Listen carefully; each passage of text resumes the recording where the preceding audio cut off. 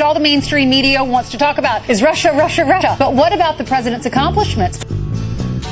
Yeah, what about him? Does he have any? Just asking. Well, I don't know why I came here tonight. That's why. I got the feeling that something ain't right. No, it ain't. I'm so scared in case I fall off my chair. And I'm wondering how I'll get down the stairs. Clowns to the left of me, jokers to the right. Here I am, stuck in the middle with you. Yep. Yes, I'm stuck in the From middle Pacifica Radio in Los Angeles, this is the BradCast, as heard on KPFK 90.7 FM in LA. In Oregon on 91.7 FM, KYAQ on the Central Coast, 106.7 FM Queso in Cottage Grove, 92.9 FM WLRI in Lancaster, Pennsylvania, 88.5 FM KAKU, the voice of Maui, in Columbus, Ohio on WGRN 94.1 FM, in Palinville, New York on 102.9 FM WLPP, in Grand Rapids, Michigan on WPRR, and in Minneapolis, St. Paul on AM 950 KTNF. We're also heard streaming coast to coast and around the globe on the internets every day on the Progressive Voices channel, Netroots Radio, Indie Media Weekly, FYI Nation, NicoleSandler.com, Radio Free Brooklyn, GDPR, Revolution 99, Deprogrammed Radio, Detour Talk, and Radio Sputnik. Blanketing Planet Earth 5 days a week. I'm Brad Friedman, your friendly investigative blogger, journalist, troublemaker, muckraker, all around swell fellow, says me from BradBlog.com. Thank you for joining us today for another thrilling, action-packed adventure. You know, I would love to talk about Donald Trump's accomplishments, as you heard Fox News lady talking. Do we even know her name there, Desi Doyen? That top, that open quote at the top of the... I believe that person was Ainsley Earhart. Ainsley Earhart, yeah. I'm tempted to use a different word for her last name there, but let's call her Earhart. Yes, all the media wants to talk about is Russia, Russia, Russia, and I appreciate that. I understand that, and I think they are way over covering what they know and what they don't, to be frank. But that said, it's the Trump administration doing it. It's the Trump administration, their failure to tell the truth in the first place. Raising the question that we will examine today: are they liars, or are they just incompetent, or both? There's been so much to do over the past week about and by the way, I'm not just talking about Team Trump here. I'm also talking about the Republicans. They are wildly incompetent as well, it seems.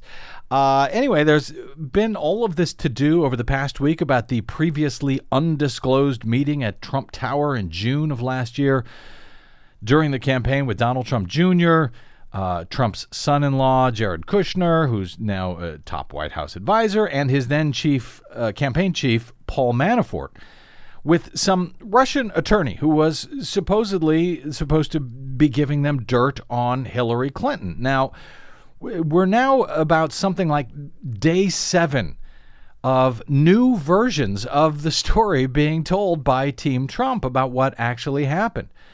And this was, the White House approved the original statement put out on all of this a week ago, when they said that it was nothing more than a meeting about adoption of Russian children that neither Trump Jr. nor Kushner nor Manafort had any interest in because it wasn't a campaign issue. Okay.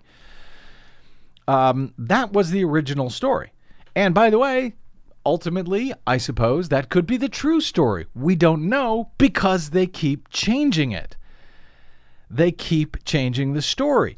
Donald Trump now, on Wednesday, but we only learned this on Thursday, says that he may have previously heard about his son and the top campaign staff meeting with a Russian lawyer in June of 2016, after all, which is a fairly huge contradiction of his earlier statements on the matter when he said, I just heard about it 2 or 3 days ago.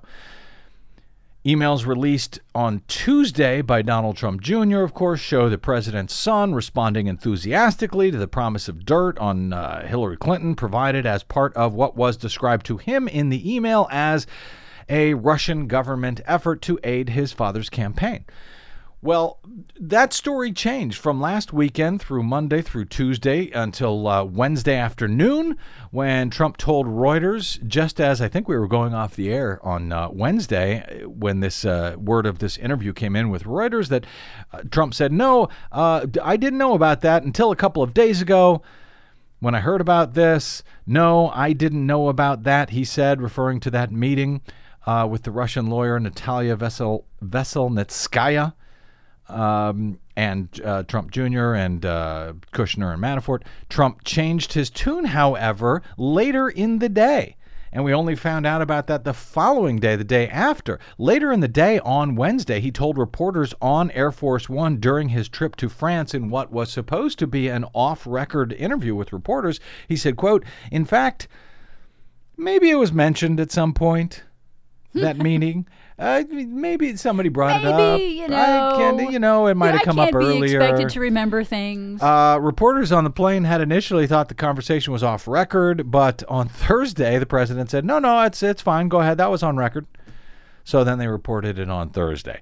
Asked whether he had been told the meeting was about Hillary Clinton and dirt against her, Trump said no. According to a White House pool report, on Thursday, Trump called the meeting very standard. Very standard, happens all the time. Foreign agents always come to us with dirt on campaign people we're running against in campaigns. Multiple complaints have now accused the campaign of illegally accepting a contribution in the form of the promised damaging information on Clinton from a foreign official, which would be in violation of the law. Trump also mentioned seeing, according to the White House pool, something about her being in Congress recently to talking to members. He's talking about the Russian attorney here, possibly referring to the report in The Hill that Veselnitskaya attended a House Foreign Affairs Committee meeting and a dinner at which Republican Congressman Dana Rohrabacher was also in attendance. All of that just days before the meeting with the campaign at Trump Tower. She's had meetings with various people, Trump said, so it's the same thing. No different. Okay. So if it's very standard, if it's the same thing, why did he lie about it? Why did the White House lie about it? They approved that initial statement that was put out, given to the New York Times from supposedly from Donald Trump Jr. And why didn't Jared Kushner, top White House advisor, originally reported as required on his security clearance form? I agree, frankly, that meeting with a Russian in and of itself is not a terrible thing, even though in this case it was with that purported offer for dirt from a foreign government during a presidential campaign. But if there's nothing to be ashamed of here, as Trump and friends seem to say, why did they hide it? Why did also now Attorney General Jeff Sessions, the nation's top law enforcement officer, say on his security clearance form, as we learned this week, that he had met with no foreign agents from any country over the past 7 years? When he's now admitted that he met with the Russian ambassador at least twice last year, one time privately in his office, why are they lying about this? There may be nothing wrong with that, but they keep lying about it.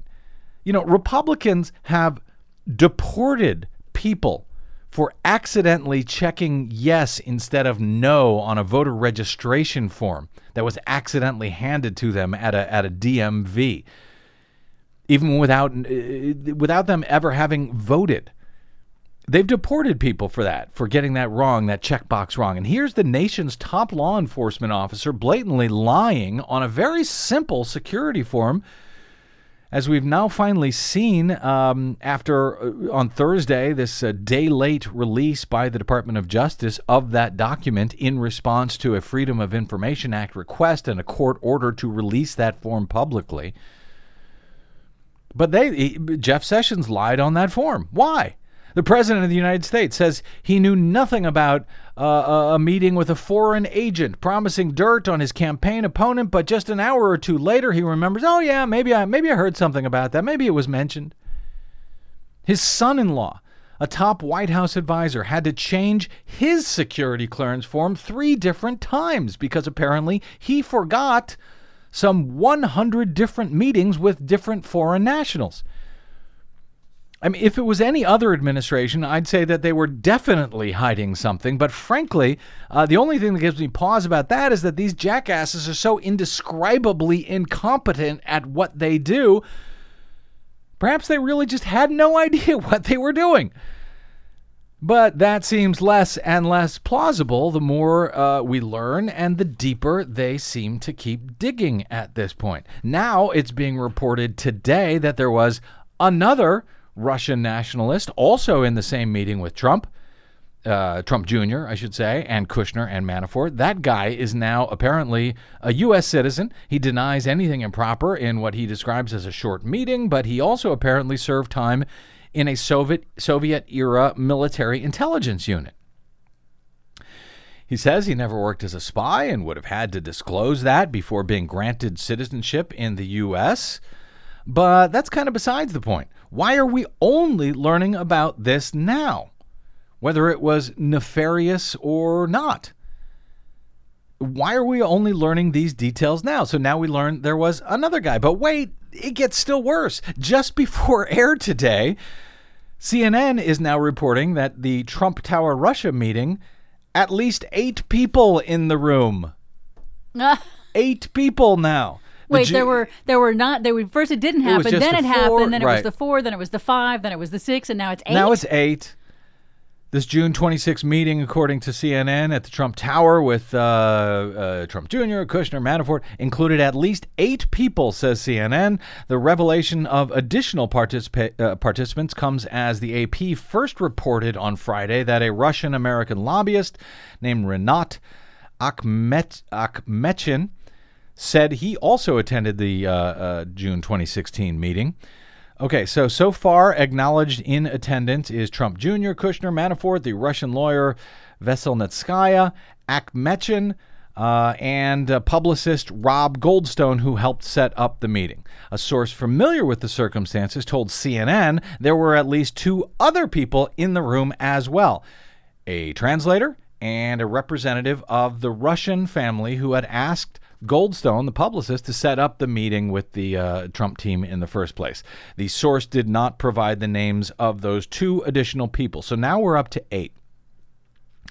Greg Sargent of Washington Post's Plumline blog notes that CNN now counts 8 people in the meeting. Remember, Trump signed off on an initial statement lying about all of this.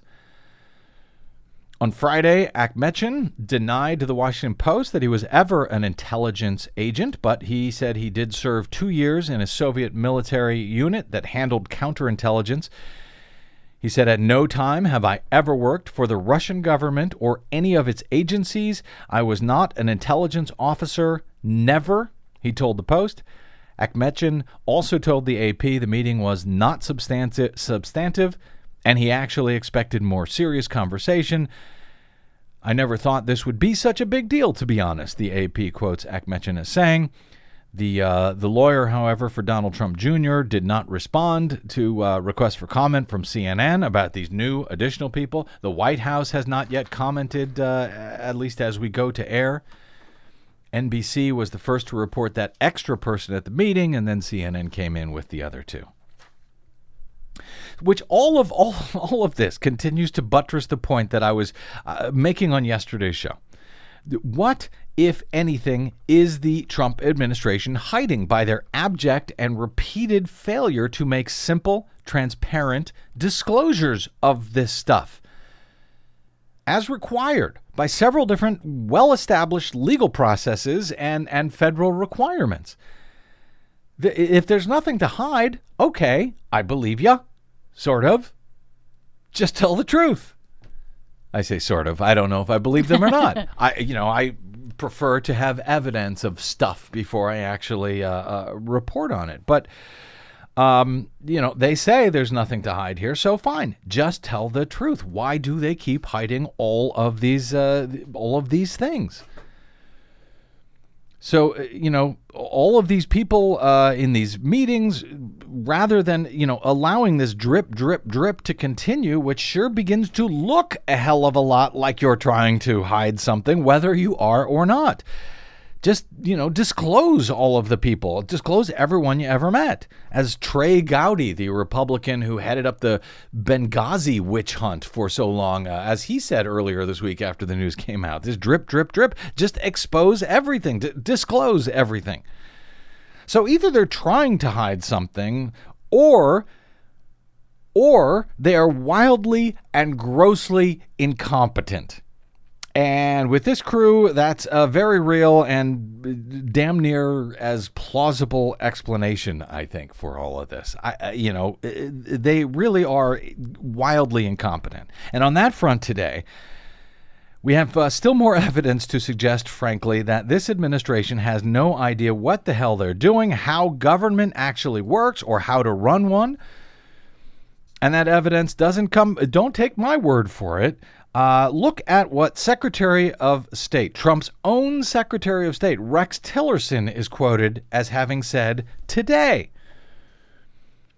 This originally reported by LA Times here. When you have been chief executive of one of the largest companies on the planet and suddenly you find yourself taking orders from an unpredictable politician with no government experience, it can be, complicated, says the Times.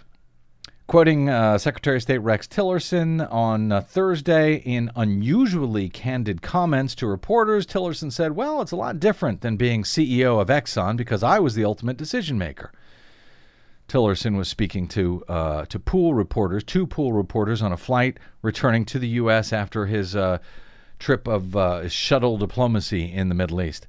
Tillerson acknowledged being exhausted Thursday, but allowed a rare glimpse into his thinking. He expressed frustration at the, quote, fragmented decision-making process in the Trump administration. There's a decision-making process? Good point.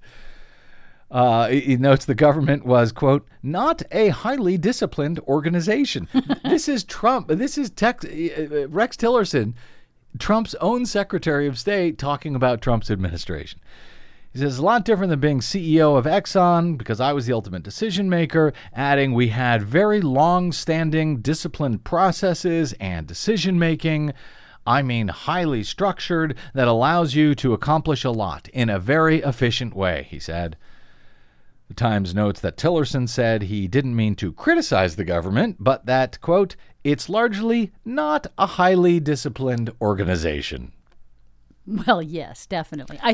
But that's kind of amazing, isn't it? Coming from the Secretary of State here? I think maybe it used to be until they fired everybody over at the State Department. Right. There you go. But he seems, it's unclear whether he's specifically talking about the Trump administration, the State Department, or just government in particular. But he seems to be focusing on the Trump administration in these comments. So maybe he was exhausted and, loose lips and all of that. He says engagement with the rest of the world is actually very easy for me. None of it's new to me. It is more difficult because of, just the elements we talked about. He does have to do a lot of mop-up, I imagine. You think? So they don't know what the hell they're doing. And even the Secretary of State, Trump's own Secretary of State, says as much. And it's, as I noted, it is not just the Trump administration at this point. Frankly, it is Republicans in general. That's just one of the reasons they can't seem to pass healthcare reform after years of decrying Obamacare as being an absolute disaster, after passing bill after bill after bill that was, rejected by Obama, but bill after bill to overturn it, to repeal it, and to replace it. Now that they actually can repeal it and replace it, they can't seem to get this right.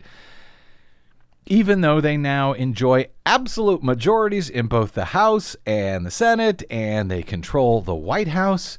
I'm reminded of this comment from, who's this Republican? Steve Womack. This was in late June. This was just before we took off for the 4th of July break.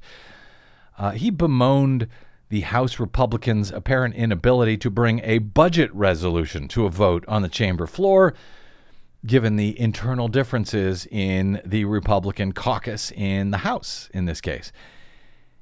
Womack, who's a member of the House Budget Committee, told the Washington Post, "We just simply don't know how to govern. It's almost like we're serving in the minority right now." This is a Republican in Congress where they have a huge majority, bemoaning the fact that, yes, they do not know how to govern. They may know how to run for elections, and Democrats aren't very good at that. But Democrats are a lot better at governing. And Republicans apparently are just terrible at it, according to even Republicans. Womack said that a budget resolution for 2018, quote, should have been put to bed a long time ago. According to the timetable laid out by the Congressional Budget Act, the House and the Senate are supposed to pass a budget resolution by April 15. By April 15? I don't have a calendar in front of me, but I think they're not going to make that target. Just guessing. So they don't know how to govern. And apparently they also, speaking of budgets, apparently they don't even know how to do simple math either. A new government analysis released on Thursday of President Trump's budget plan says it won't even come close to balancing the federal budget like the White House had promised that it would. The nonpartisan Congressional Budget Office report, according to AP, says that Trump's budget, if followed to the letter, would result in a $720 billion deficit at the end of 10 years, instead of the small surplus that had been promised when the White House released this budget plan back in May, I think it was. The CBO said Trump's budget would reduce the deficit by a total of $3.3 trillion over 10 years. Okay, well, that's pretty good, $3.3 trillion deficit reduction. But that's instead of the $5.6 trillion deficit cut that was promised by the White House. Well, that's only off by about 50%. Trump's May budget submission proposed jarring, politically unrealistic cuts to the social safety net for the poor. We've talked about that a lot on this show, particularly when that budget proposal came out, and a swath of other domestic programs. Many of its recommendations were deemed dead on arrival and are being ignored entirely by Republicans controlling Congress. But the point here is that it was either a completely dishonest budget in the first place, or they don't know what the hell they're doing. We spoke with Seth Hanlon back in May, who before 2 months ago, before the CBO numbers came out, he said exactly this, that they were essentially double dipping in their math. They were using tax cuts to say one thing and then using it to pay for another. Here, do we have a little bit of that comment from Seth? Yes, this is Seth Hanlon from the Center for American Progress. Back in late May. So there's $5.5 trillion that's missing from the budget. They just pretend like this $5.5 trillion of tax cuts does not exist. And then at the same time, they say that the economy is going to grow by a full percentage point every year. So the economy is going to grow at 3% instead of 2%. Okay. And so that brings in an additional $2 trillion of revenue. Mm-hmm. So they include that extra $2 trillion of revenue in their budget, but at the same time not including the policy, in other words, the tax cuts, that's supposedly producing that magic growth that results in the $2 trillion. So they're essentially saying that it's revenue neutral. In other words, the tax cuts, the $5.5 trillion, pay for themselves, right? Right. But then if it's revenue neutral, then it can't pay for anything else. I mean, so revenue neutral means it doesn't change the level of revenues. I can only conclude that there was a deliberate decision simply to wave a wand and take the entire $5.5 trillion cost of the tax cuts out of the budget.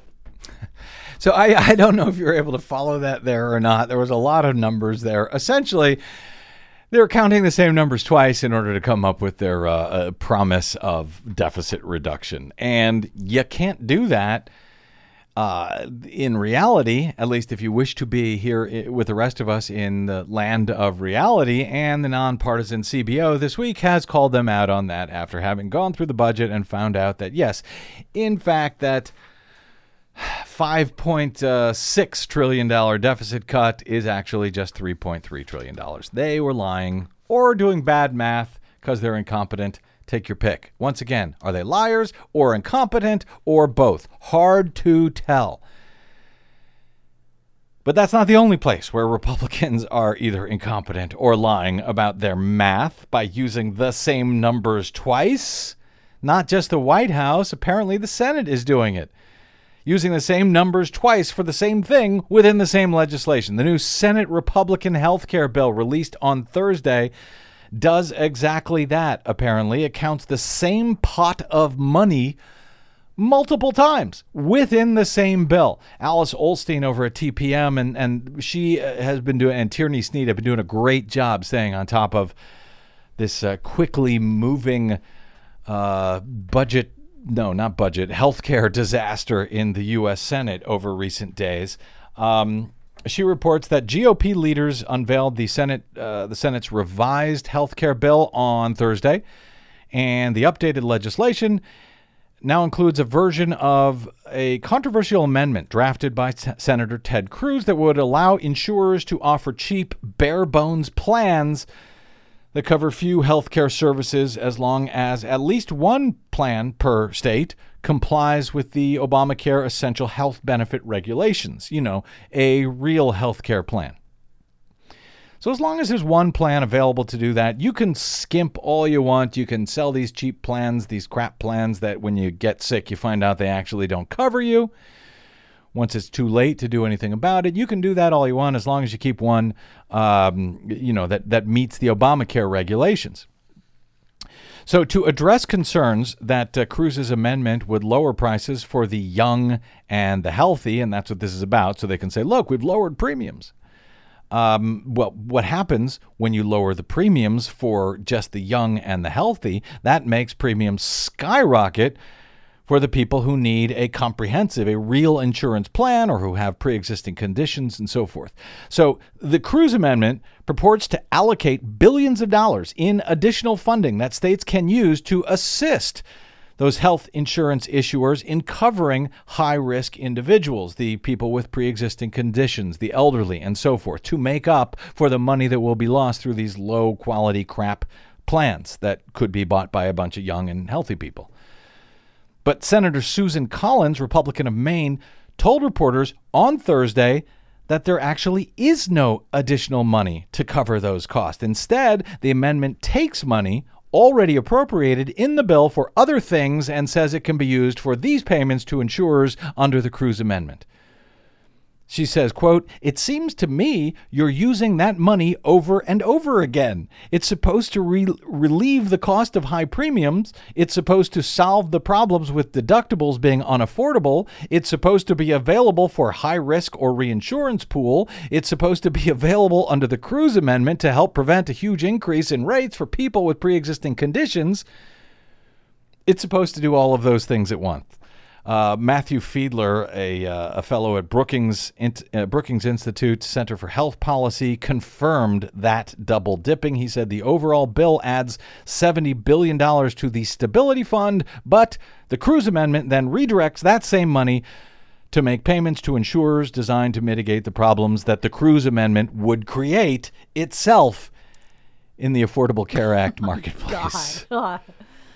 The funding will, of course, he says, not be available to serve the Stability Fund's other purposes if it's used for that other thing.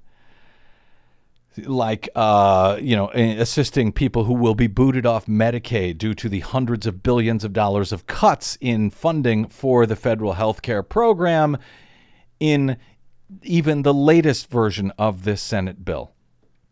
So, Susan Collins appears to be a no on this. Rand Paul appears to be a no on this, at least for now. That means if one more Republican senator says no, then this thing will collapse as well. I still don't think it will collapse. I still think they will find ways to buy people off, but we will see.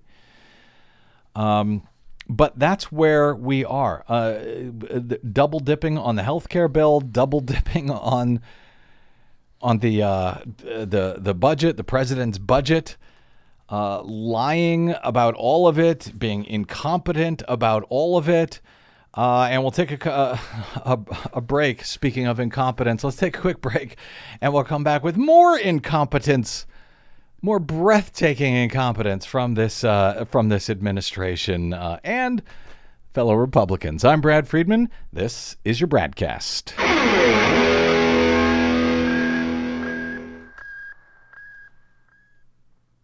Hi, this is Desi Doyen from the Green News Report and the BradCast. What the public hears on the public airwaves matters. At the BradCast, we do our best to bring you accurate news and analysis on the issues that actually matter, and we do it all independently, without corporate or political influence. But we can't do it without you, now more than ever. Please help us stay on your public airwaves by going to bradblog.com/donate to help keep us going. That's bradblog.com/donate. And thanks. All in all, it's just another brick in the wall. All in all, you're just another brick in Welcome back to the BradCast. Brad Friedman from bradblog.com. I had been planning, I will talk about this news on the so-called border wall, Donald Trump's border wall. I'll get to that in a moment here, but I'm really worried, Desi Doyen. Why? Well, all right. So we had that lady at the top of the show, Ainsley Earhart, or something like that, saying, Russia, why isn't the media reporting on Donald Trump's accomplishments? Well, I go through this whole rant in the A block there, and then we get to the break, and you find something on Twitter that sounds exactly what my rant sounded like over the past A block there, but this one comes from Fox News. Now, it's Shep Smith, apparently, so, he's like one of the less insane people, but it's Shep Smith and Chris Wallace talking together about, let's just go ahead and let's play this in full, because it's kind of remarkable. This is on Fox News. It's not just me saying this. It's not just some, crazy lefty. This is coming from Fox News. We've been told a variety of stories. We've gotten, and who knows if we've gotten to the end of the story. We thought we got to the end of the story with the emails. I now know we haven't, because there's news breaking at this moment, Chris. Okay. Fox News can now confirm more. Donald Trump Jr., Jared Kushner, Paul Manafort, the lawyer from Russia, the interpreter, this new guy we found out about today, and a mystery person. John Roberts confirms there was an 8th person in that meeting. We don't know. There may have been more, but there was an 8th. Jared Kushner filled out his form, I think it's an F-86, saying who he'd met with and what he'd done. Very important stuff. You can go to prison for messing it up, intentionally. He went back and added 100 names and places. None of these people made it. They're still not clean. We're still not clean on this, Chris. If there's nothing there, and that's what they tell us. They tell us there's nothing to this and nothing came of it. There's a nothing burger. It wasn't even memorable. Didn't write it down. Didn't tell you about it because it wasn't anything, so I didn't even remember it, with a Russian interpreter in the room at Trump Tower. If all of that, why all these lies? Why is it lie after lie after lie? If you clean, come on, clean. My grandmother used to say, when first we practice to, what a tangled web we weave when first we practice to deceive. The deception, Chris, is mind-boggling. And there are still people out there who believe we're making it up. And one day they're going to realize we're not, and look around and go, where are we? And why are we getting told all these lies? I don't know what to say. I think that there's a lot of truth to everything that you've said. Oopsie. Wow. There you go. Yeah, and that did sound, it was a little scary. That really did sound a lot like my rant just minutes ago. So I am quite troubled by that. But hey, it's not just me. Apparently, it's Fox News. And when you lost Fox News, now they haven't lost Fox News. They've lost maybe Shep Smith, maybe Chris Wallace. We'll see what the rest of those clowns over there have to say. But anyway, just had to play that. All right, back to the Back to these clowns over here in the White House and in Congress. A House panel on Tuesday of this week unveiled legislation to begin building President Donald Trump's long-promised wall. Oh, goody. Along the U.S.-Mexico border. Mexico, as it turns out, will not be footing the bill. You'll be shocked to learn. The move by the House Appropriations Committee again puts the Trump administration and its allies on Capitol Hill on a collision course with Democrats, says AP. Democrats, of course, opposed the wall, and they succeeded in blocking a request by Trump to deliver the money when passing an omnibus spending measure earlier this spring. Democrats objected to the funding, and significant opposition surfaced among Republicans as well in regard to this wall, many of whom have problems. Many of the Republicans have problems with the wall. The administration and congressional Republicans took a pass on forcing the issue back in May, but they vowed to fight for that wall this summer and fall. During the campaign, you'll recall, Trump bragged that Mexico would pay for the wall, but he's never come up with any kind of actual plan to deliver on that boast, says AP. Instead, the $1.6 billion down payment for the wall will be added to the government's almost $20 trillion debt. Remember, these are Republicans who pretend to care about the debt, who pretend to care about government spending. They're now adding another $1.6 billion to the debt that won't be paid for by Mexico or anyone else other than you, the taxpayer. At least if that House Appropriations legislation is adopted. The wall money is embedded in a $44 billion Homeland Security funding bill that was released on Tuesday by the committee. GOP leaders hope to pass the measure before adjourning for the August recess, which has now been pushed back 2 weeks to deal with all of this madness somehow. Good luck to them. The fight over funding the wall is a major obstacle to funding government agency operations for the budget year beginning October 1, and some conservatives are threatening now to shut the government down. Oh, man. That again?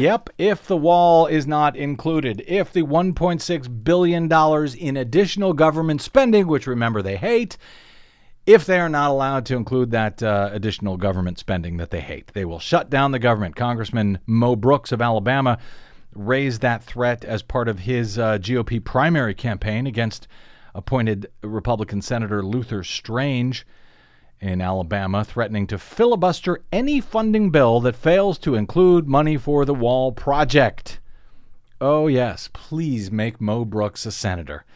Trump himself had reacted to, remember back in May, when there was news reports that Democrats were elated that they had bested him by getting rid of that wall in that earlier catch-all spending bill.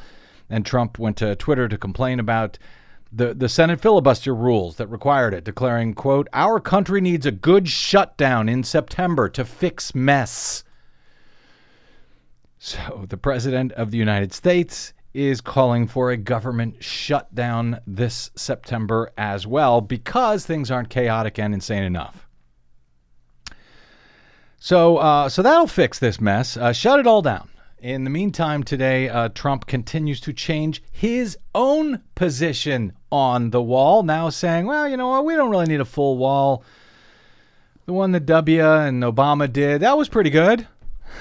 Surprise! Yes, he made he had made this, of course, a pledge, according to the LA Times, this border wall with Mexico, but he significantly scaled back that pledge on Thursday. Quote, "You don't need 2,000 miles of wall because you got a lot of natural barriers," Trump said to reporters on Air Force One during that flight to Paris, which was supposed to be that off-the-record conversation that is now on record. He said you have mountains, you have some rivers that are violent and vicious. You have some areas that are so far away that you don't really have people crossing, so you don't need that. You'll need anywhere from 700 to 900 miles, he said. Now, about 600 miles of the southern border are already protected by walls and fences and other barriers. It was not clear, the LA Times says from Trump's remarks, if the figure he was citing referred to new border protections or included those already in existence. But he appeared to be suggesting that fixing the current border fences would count against the total that he had in mind. Well, of that's that convenient. 7,900. Yeah. Conservative groups, of course, supported Trump's stance on immigration during the campaign. They're expressing concern now that the president is changing course on the wall. The Center for Immigration Studies said it appears that things are being walked back on. The Federation for American Immigration Reform in Washington, Ira Melman, said Trump's backsliding on the wall cast doubt on whether he will keep his other campaign promises on immigration. We are going to hold him accountable, Melman said. He needs to push Congress to do these things he was elected for. Now it's time he deliver. In particular, Melman's group wants Trump to rescind the program known as DACA, the Dreamer Act, essentially, which was created by Obama, shielding more than 750,000 people from deportation who were brought here to the U.S. as children illegally. Trump told reporters on his plane that he and not subordinate officials would make the decision about what to do with DACA. He says it's the decision that I make, and it's a decision that's very, very hard to make. I really understand the situation now. Oh, dear. Says Trump. Well, I guess that's a good thing. I say, oh, dear, but I guess it's a good thing if he finally understands something. Well, yes, now that he bothered to learn about what he's been blustering about for so many years. Here's what he says, however. He says, what I'd like to do is a comprehensive immigration plan. But our country and political forces are not ready yet.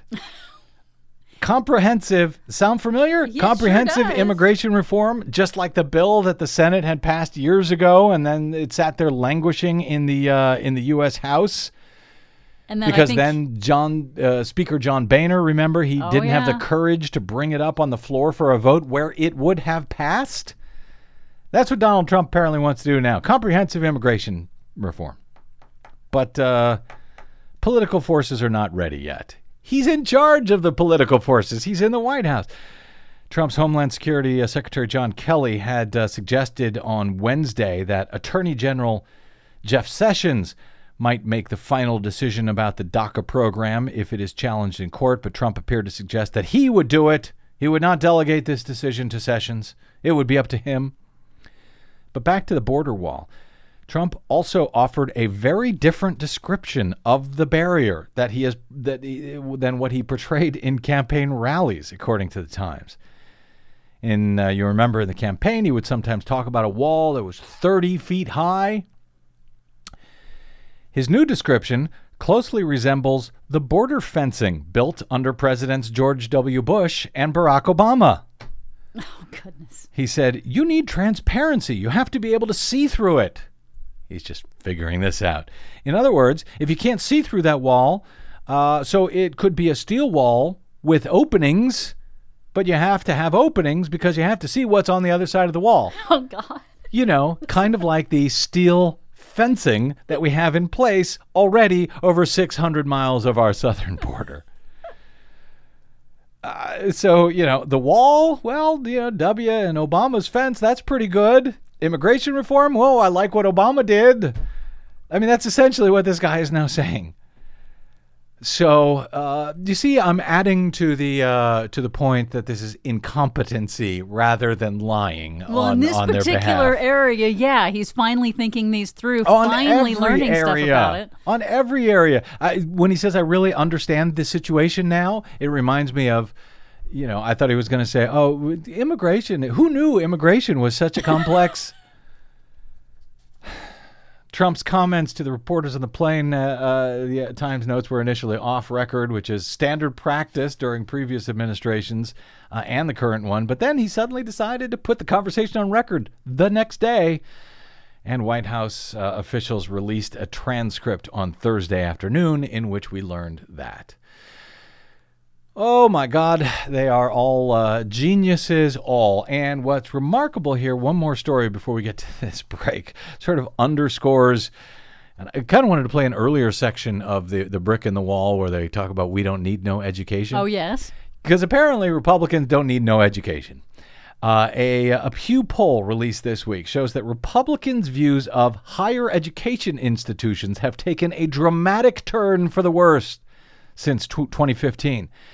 Back in 2015, 54% of Republicans told Pew that they had a positive stance on colleges and universities. They were in favor of them, 54%. You'd think that would be higher, but no. But 54%, at least a majority of Republicans in 2015, thought colleges and universities were a good thing. Just 37% felt negatively towards colleges and university. But today, their attitude has taken a complete U-turn. 58% of Republicans say that colleges and universities have a, quote, negative effect on the way things are going in the country. Only 36% maintained that they're good for the country. Colleges and universities, no good. Get rid of them. They don't help us at all. We don't want an educated populace. We don't need no education. Well, it makes sense. I mean, an educated populace tends to vote. And if you educate them, then they'll maybe vote in a way you don't want them to. 72% of Democrats and independents who lean Democrat have a positive attitude towards the institution, 72%, according to Pew. And that's pretty much the same stance they've had going back at least through 2015. So they're completely the same, Democrats and independents, on this. But Republicans have completely reversed in just the past 2 years, just since September of 2015, which is remarkable. This striking switch among Republicans echoes a trend among conservatives of blasting PC culture, censorship of free speech on college campuses, and taking legislative action against it. That's where we are. We have an incredibly dumb country and getting dumber. And the Republicans are all in favor of making it dumber still, which makes sense because their policies are incredibly dumb. They don't make sense. They lie about them, or they just have no idea what they actually are. That's the mess we're in. We'll take a quick break and come back and, we'll beat up a little bit on Democrats, too. I'm Brad Friedman. This is your BradCast.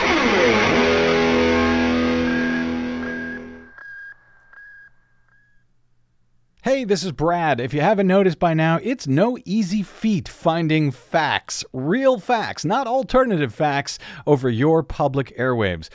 We try to bring you real facts, truth, and clarity without fear or favor each and every day on the BradCast.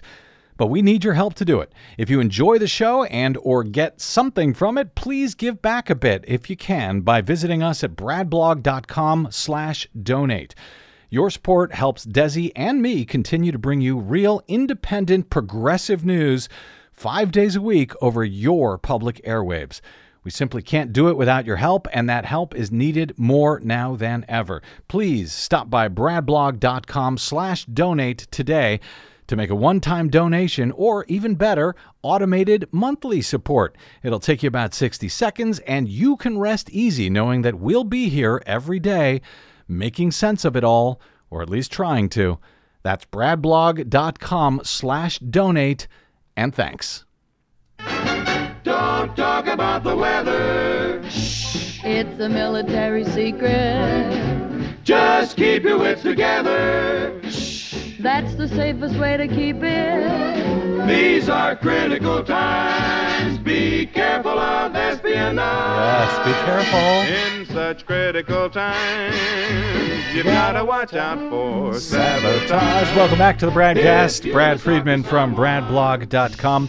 I published a piece today at bradblog.com that I will point you to from our legal analyst Ernie Canning in response to the lawsuit that the election contest that has now been filed in Georgia's 6th District regarding the June 20th special U.S. House election, in which Republican Karen Handel was said to have defeated the Democrat Jon Ossoff on the state's 100% unverifiable Diebold touchscreen systems. That, despite Ossoff leading in all the pre-election polls, winning the race, but at least on the only verifiable ballots, the absentee paper mail ballots. He won those by 2-1 margin, but apparently he lost according to the touchscreens, which cannot be verified as having ever recorded anyone's vote accurately ever in any election, even one. We spoke with one of the plaintiffs in that challenge who is trying to toss out the results of that race, Marilyn Marks. We spoke with her last Monday. You can listen to that interview at bradblog.com, and you should. And while you're there, you can read Ernie's piece, his full article there today. I hope to have him on soon to talk about that piece, but it sort of rounds up a lot of the reporting that I've done on those specific voting systems, those specific Diebold touchscreen systems in Georgia over the past 15 years. And it's actually quite remarkable seeing all of it pulled together like that, and incredible that so few have paid attention to the dangers of these systems. But anyway, that reporting included a lot of revelations from whistleblowers over that period that I've been reporting on all of that, all of which reminds me, as I said, we've been beating up a lot today on Trump and Republicans. So let's share the love by reminding you of one of Barack Obama's worst transgressions in office, at least in my opinion, his war on whistleblowers, which Donald Trump seems quite eager to pick up and expand upon. The Committee to Protect Journalists, an independent nonprofit organization seeking to protect press freedoms across the globe, which are under fire across the globe and here in this country, really, like never before, at least in modern times. They note that the Espionage Act of 1917 turns 100 years old this month, and it was rarely used until the Nixon era. But since the Nixon era, they note it's been misused to go after whistleblowers and the press instead of against, espionage and sabotage and spies, the things you would think the espionage would be for. A century after its passage, Committee to Protect Journalists warned last week on the 100th anniversary of the law's signing, the Espionage Act's continued misuse could have a devastating impact on investigative journalism, whistleblowers, and freedom, particularly, they say, if Trump carries on Barack Obama's unprecedented use or misuses of the law, which prevents those charged under it, and this is why it's really a problem, prevents those charged under it, not spies, in the recent cases, but these are whistleblowers trying to protect the U.S. The law protects those charged under it from even arguing to a jury why they blew the whistle as they did. Committee to Protect Journalism. Journalists put together this short piece. 100 years ago in 1917, as the United States was preparing to enter World War I, Woodrow Wilson signed a bill into law designed to punish interference in American foreign relations and military operations, including through espionage. A century later, the Espionage Act has been repurposed to go after government whistleblowers and anyone who leaks classified information to the press. And if the trend continues, misuse of the law could cripple investigative journalism. The Espionage Act was passed by Congress to stop espionage, and it's been misinterpreted to catch reporters. In 1971, James Goodale was general counsel for the New York Times. That was the year that a military analyst named Daniel Ellsberg leaked the Pentagon Papers, a top-secret chronicle of America's involvement in Vietnam, to the Times. When the Times began printing those revelations, the Nixon administration sued to prevent their publication. Goodale defended the Times in the Pentagon Papers case.